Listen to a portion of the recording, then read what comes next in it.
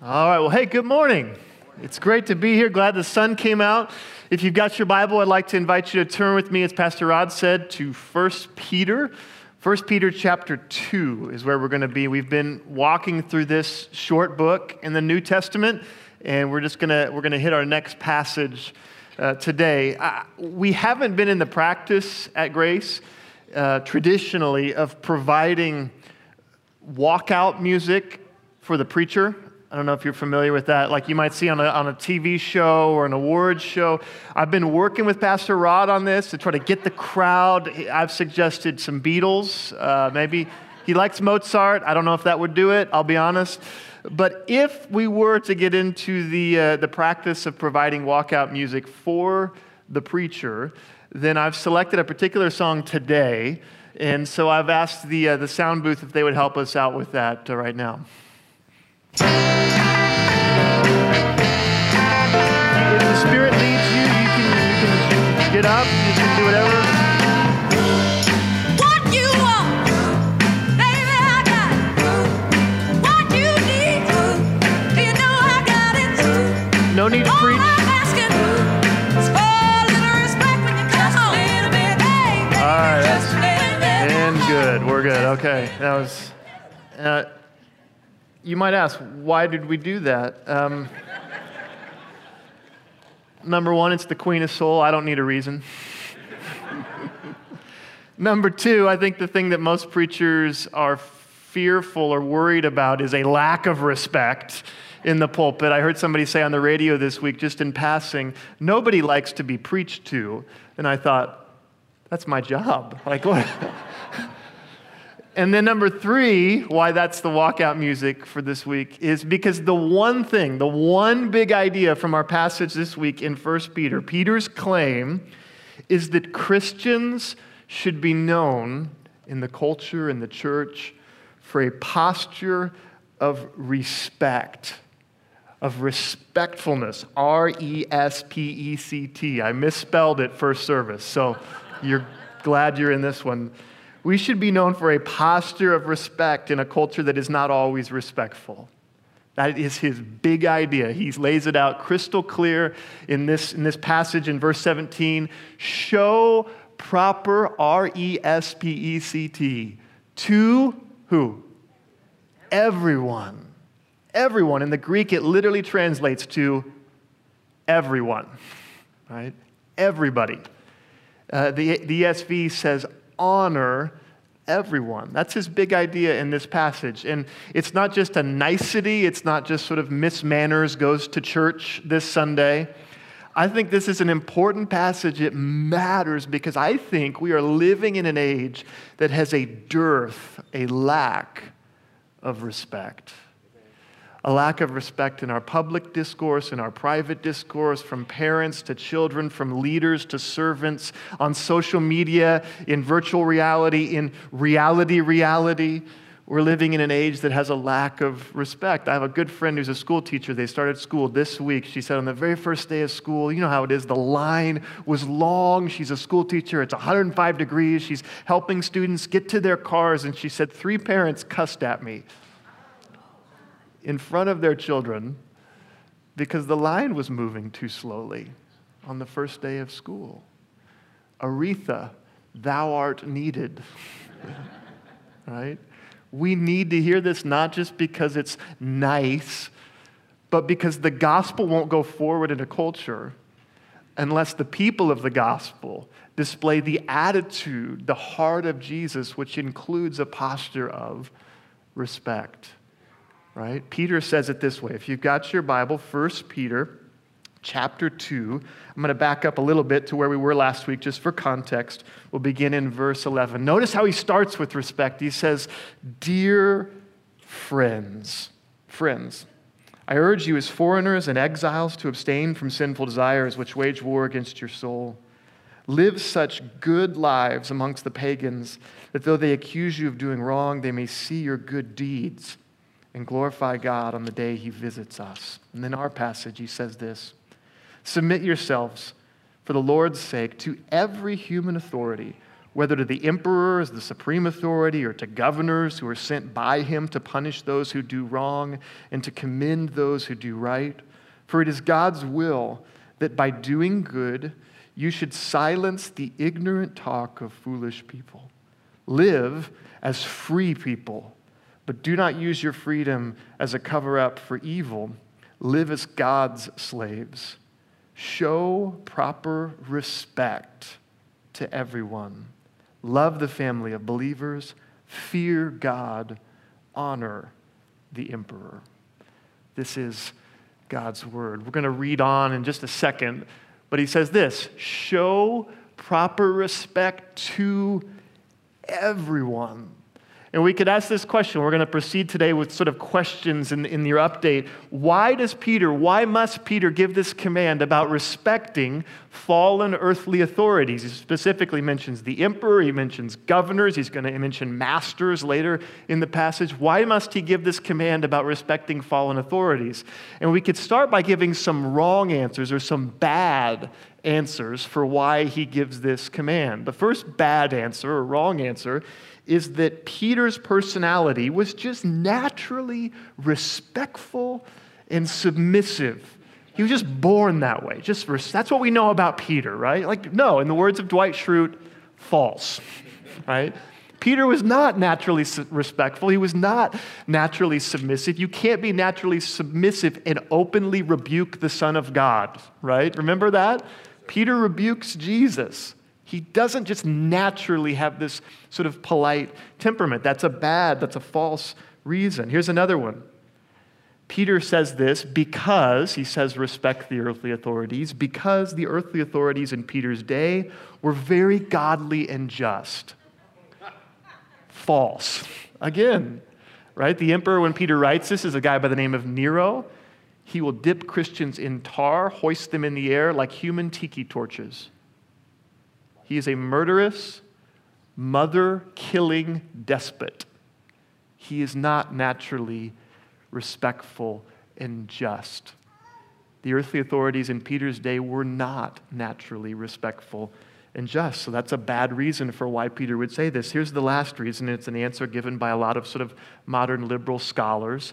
Peter writes this. He tells us to respect the earthly authorities because he is a, quote, shill for the man, in air quotes, and he is trying to prop up oppressive and unjust regimes. Right? That's a bad answer, I think.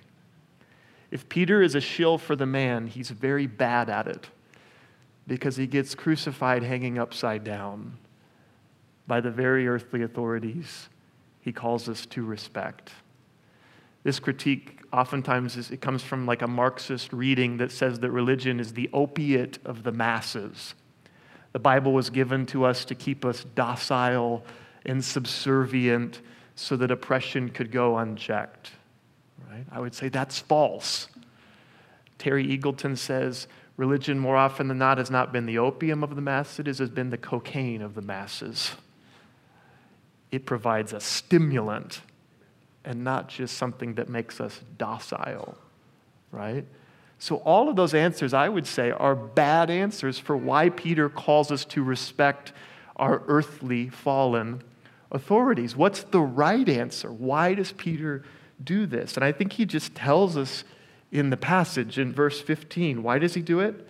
He does it because by doing good, you can silence the ignorant talk of foolish people.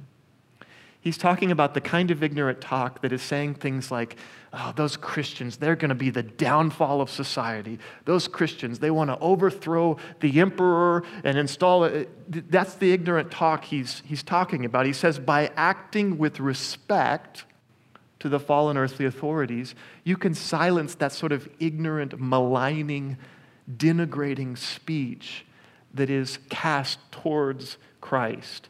And you can do it by your acts of respectful service, he says. The credo of the early church was that Jesus is Lord. Christos Kurios. And if Jesus is Lord, the implication was, as N.T. Wright says, Caesar isn't. And that could be a subversive truth claim. If Jesus is Lord, Caesar isn't. And so the false, ignorant talk that Peter is speaking of here is this idea, a misunderstanding of Jesus as Lord, either on the part of the early church, because they don't quite understand it yet, or on the part of the pagan culture. A misunderstanding of Jesus as Lord could lead to two things: zealotry and disrespect. Zealotry was, as one New Testament scholar says, zealotry is something you do with a sword. You don't like your earthly authorities, and so you pull out the sword and you overthrow them. And there was some concern in the early church because they were worshiping Jesus as King and Lord, that might lead to pulling out the sword of zeal and trying to overthrow the earthly authorities. And Peter says that's not what we're about. We're not leading a sort of violent revolution, and we're also not about disrespect. Our kingdom is going to come by acts of love and not by acts of violence, not by acts of disrespect. And so that's the first century context. Let's talk about now. One of the things, it's a frightening thought, but they let me teach preaching. And there's a term in homiletics, in preaching, because we know that the exact situation of the Bible is different from ours. We don't have an emperor. He talks about the emperor and all that stuff. But our fallen condition, people are the same in every era. First century, 21st century, people are fallen. And so we talk about in any passage, and you can use this in your Bible study tomorrow morning in your devotional time. The passage might not perfectly, exactly describe your situation because it's a different culture. But what's the fallen condition? And here's the fallen condition I think this passage speaks to, not just then, but for all of us. The fallen condition is this: that there's always a temptation for God's people, then or now, to treat a fallen culture with disrespect, partly because a fallen culture can and will be disrespectful. Amen? There's always this temptation in all humans to respond to disrespect or slights by sort of fighting fire with fire. And Jesus and Peter would say, you don't defeat a monster by becoming like it. You don't win by the way of the dragon, you win by the way of the lamb. And so he says, respect everybody. What if they don't deserve it? Even then, do it. My new boss, a guy by the name of Jim Dunn, he's the president at Oklahoma Wesleyan. He was talking to me the other day, and he said, one of the things he does, he wishes everyone a personal happy birthday greeting on Facebook, which I'm like, ain't nobody got time for that. Like, you got a lot of friends. Like, he does, I'm amazed by it. And he said the other day, he was corrected. He was kind of rebuked. He said, and somebody said, why did you wish that person a happy birthday? Do you know what they've done? And he said, because they had a birthday. Everybody deserves a happy birthday. That's not how we operate in the kingdom of God. We don't dole out respect based on whether you do or don't think somebody deserves it. Where would we be with God if that were how it worked? Peter says, respect everyone. Everyone. This past week, because school is starting, we had a service day, and I brought a picture of me on the service day in my floppy hat. Can you believe they let me onto the premises of Ranch Heights Elementary looking like that? And we were painting these lines to where kids can sit their sack lunches. And I put this up there not to brag, but to show you how horrible my yellow line was. It looks like I was under the influence when I did it. But why do we do this? Well, first of all, it wasn't my idea, so I wasn't bragging. I was just attending and participating. My kids don't go to that school, right? They go to a different school. It's like, why do we do that? Because as Rod constantly says, the church is about establishing a culture of honor, right? It doesn't matter if you go to our church or don't go to our church, public school, private school. We want to approach others with a posture of respect. Respect everyone. Honor everyone, Peter says. He does that for a reason, to silence this maligning talk so that the gospel can go forward. And so that's the why. What's the what? What? What does it mean? What does Christ-like respect and submission look like in this passage?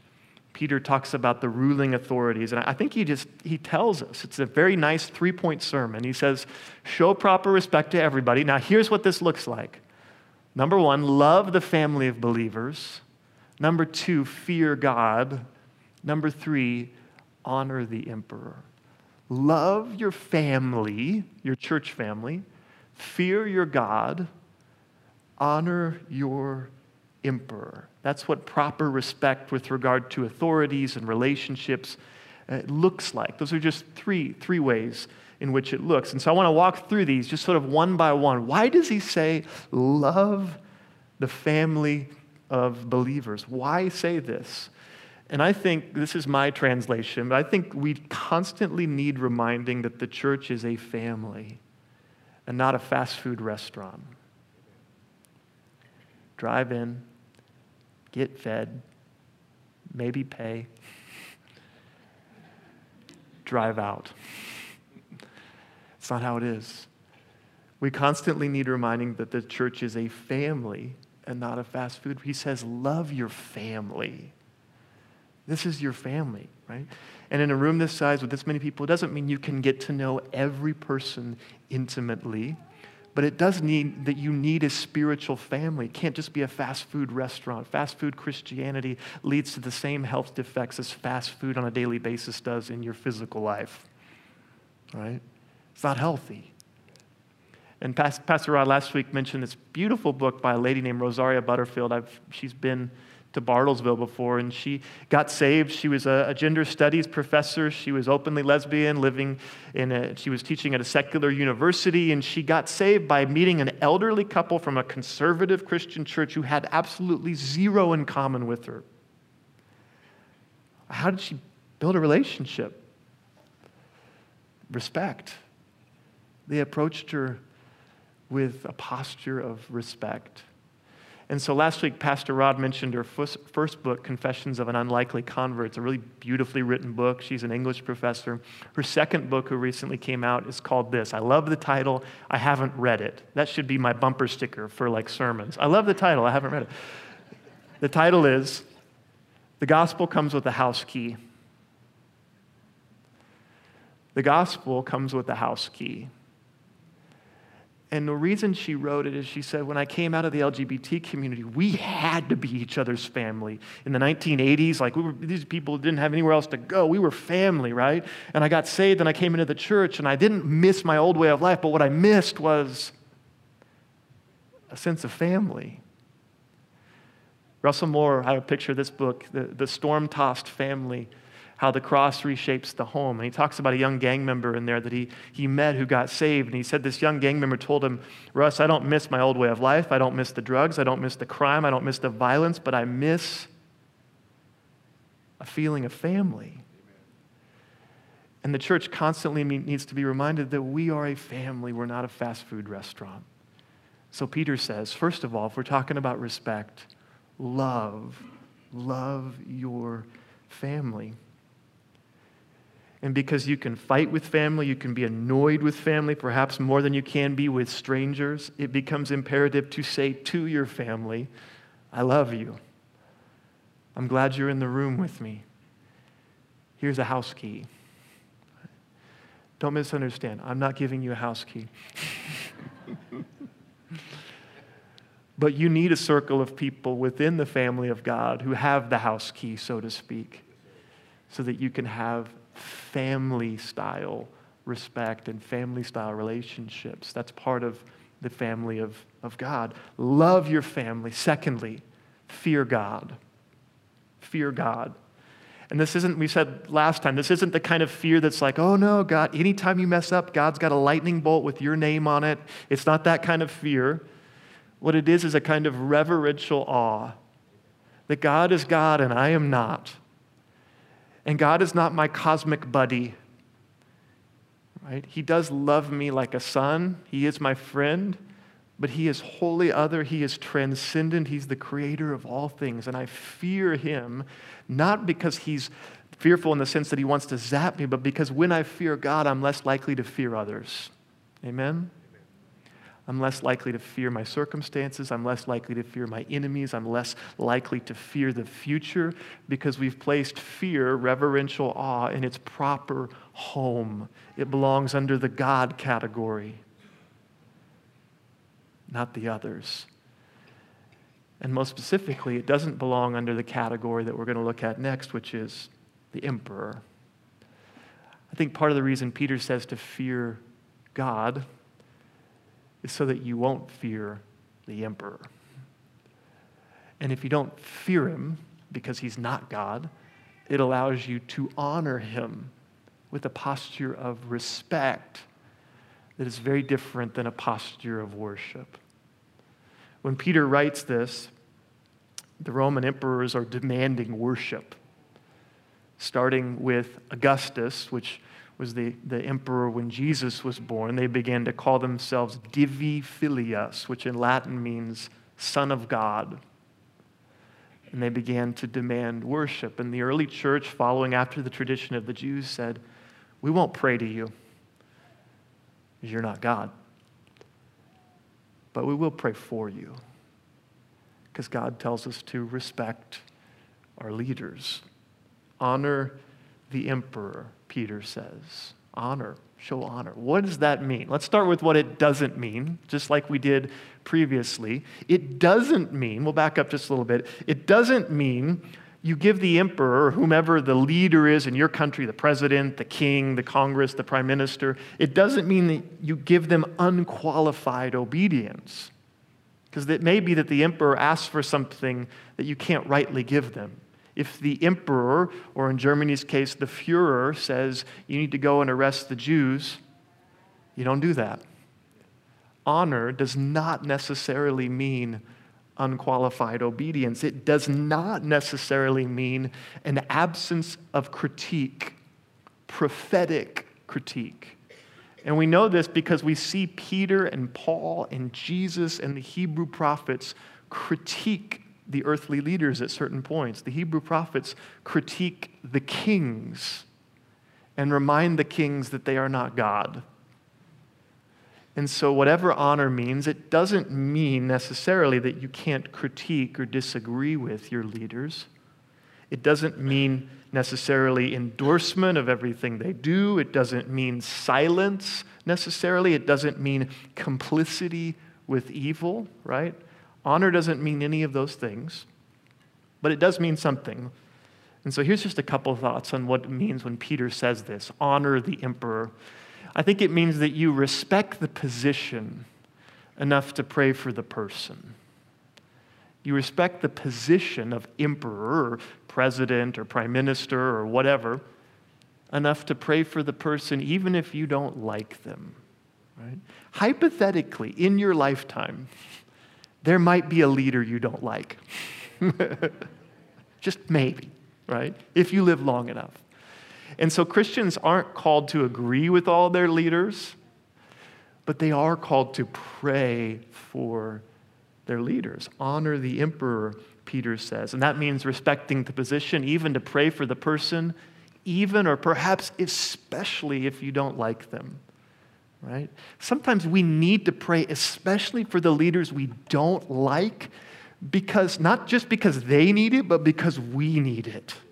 Because the seeds of bitterness in our soul are sprouting and they are going untended in our gardens. And if we don't pray for that person, we're going to lash out in vindictiveness, and the gospel is going to be hindered because we lack a posture of respect. Right? Secondly, resist. Peter says, honor the emperor. What does that mean? I think in our day it means we resist the cultural temptation to believe that everything rises and falls on politics. Amen? We live in an age that is fraught with partisanship, with the 24-hour news cycle, with bitterness and anger on both sides, right? And the temptation is for Christians to believe the hype. And the hype says that politics is all. And the gospel says, no, Jesus is all. Kingdom of God. We've already got our guy. His name's Jesus.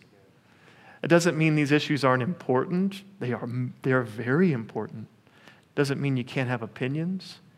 But it does mean when Peter says, fear God, honor the emperor, that we resist that temptation to believe that everything rises and falls on politics. It didn't in Peter's day. Nero was the emperor and Jesus was on the throne. Amen? Honor the emperor. Don't worship him. Now, the question that comes up next is the part of the passage we haven't read. And the part of the passage we haven't read moves from a difficult subject, politics. I don't know why Pastor Rod, he gives me really hard passages. I don't know, it just came up. I don't know. From politics to slaves and masters, and Peter's instructions there. And so the question that comes up here is, does this posture of respect and submission, does it end up basically becoming a perpetuation of abuse? Does it become a perpetuation or even perhaps a tacit endorsement of abuse? And so we need to read this part of the passage too, beginning in verse 18. It says this. After he says, show proper respect, he says this, slaves, in reverent fear of God, submit yourselves to your masters, not only to those who are good and considerate, but also to those who are harsh. For it is commendable if someone bears up under the pain of unjust suffering, because they are conscious of God. But how is it to your credit if you receive a beating for doing wrong and endure it? But if you suffer for doing good and you endure it, this is commendable before God. To this you were called, because Christ suffered for you, leaving you an example that you should follow in his steps. He committed no sin, and no deceit was found in his mouth. When they hurled their insults at him, Christ, he did not retaliate. When he suffered, he made no threats. Instead, he entrusted himself to him who judges justly. He himself bore our sins in his body on the cross, so that we might die to sins and live for righteousness. By his wounds you have been healed, for you were like sheep going astray, but now you have returned to the shepherd and the overseer of your souls.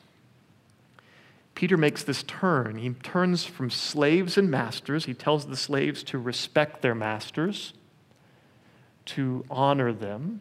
And then he turns to Jesus, who bore up under unjust suffering himself. And if we misread this, if we read it wrongly, then what ends up happening is we say, well, Jesus, he opened not his mouth in the face of abuse, and so we ought to just open not our mouth in the face of abuse, and we ought to just continue to let it happen. And the answer is no. That is not what this passage means. Right? So respect, proper respect for authorities does not entail an endorsement or a perpetuation of abuse. Doesn't this perpetuate abuse? And the answer is no, it doesn't. And this week I took some time because this passage has been fraught with controversy, not just because of slavery, but because of abuse and things like this. This week I watched a video. I brought a picture of a gal. Her name's Rachel Denhollander. You may have seen her on the news. She was the first public accuser of the Michigan State's gymnastic coach, Larry Nassar, who abused literally dozens and dozens of young girls over years and got away with it because he was an authority figure. And so time after time he would be reported, and time after time the person who reported it would be silenced, and it would be swept under the rug, and the abuse would continue. And finally, Rachel Denhollander had had enough, and she reported it publicly. And that brought a cascade of events that resulted recently in his conviction.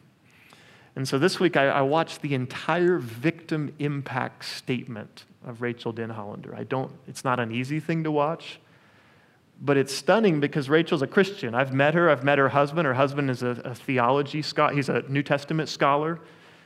And what Rachel does is she brings together in this victim impact statement the idea of justice and forgiveness. that justice and forgiveness are not antithetical. And it is entirely possible for us to work for justice and to hold evil people accountable and to offer forgiveness. And she says at the end of this victim impact statement, I hope that the state levels and levies the full penalty for your crime. And they did. And she said, I hope you find Jesus. And I hope you find forgiveness with him. They're not antithetical. So whatever respect from slaves to masters, from us to our authority figures mean, it doesn't mean the perpetuation of abuse. Rachel said this in her statement, that the cross and Jesus' submission to it is the ultimate divine word against abuse and injustice. It shows us how seriously God takes sin, our sin, and the sin of others. And it shows us how God identifies fully with the victims, even while he loves the perpetrators. Father, forgive them, he says from the cross. Peter in this passage talks about the slaves who endure, quote, unjust suffering. And we just read over that passage, and we don't realize that in the ancient world, Aristotle had said it was impossible to do anything unjust to a slave. Peter says, no, you are God's slaves. And that implies that even masters will give an answer.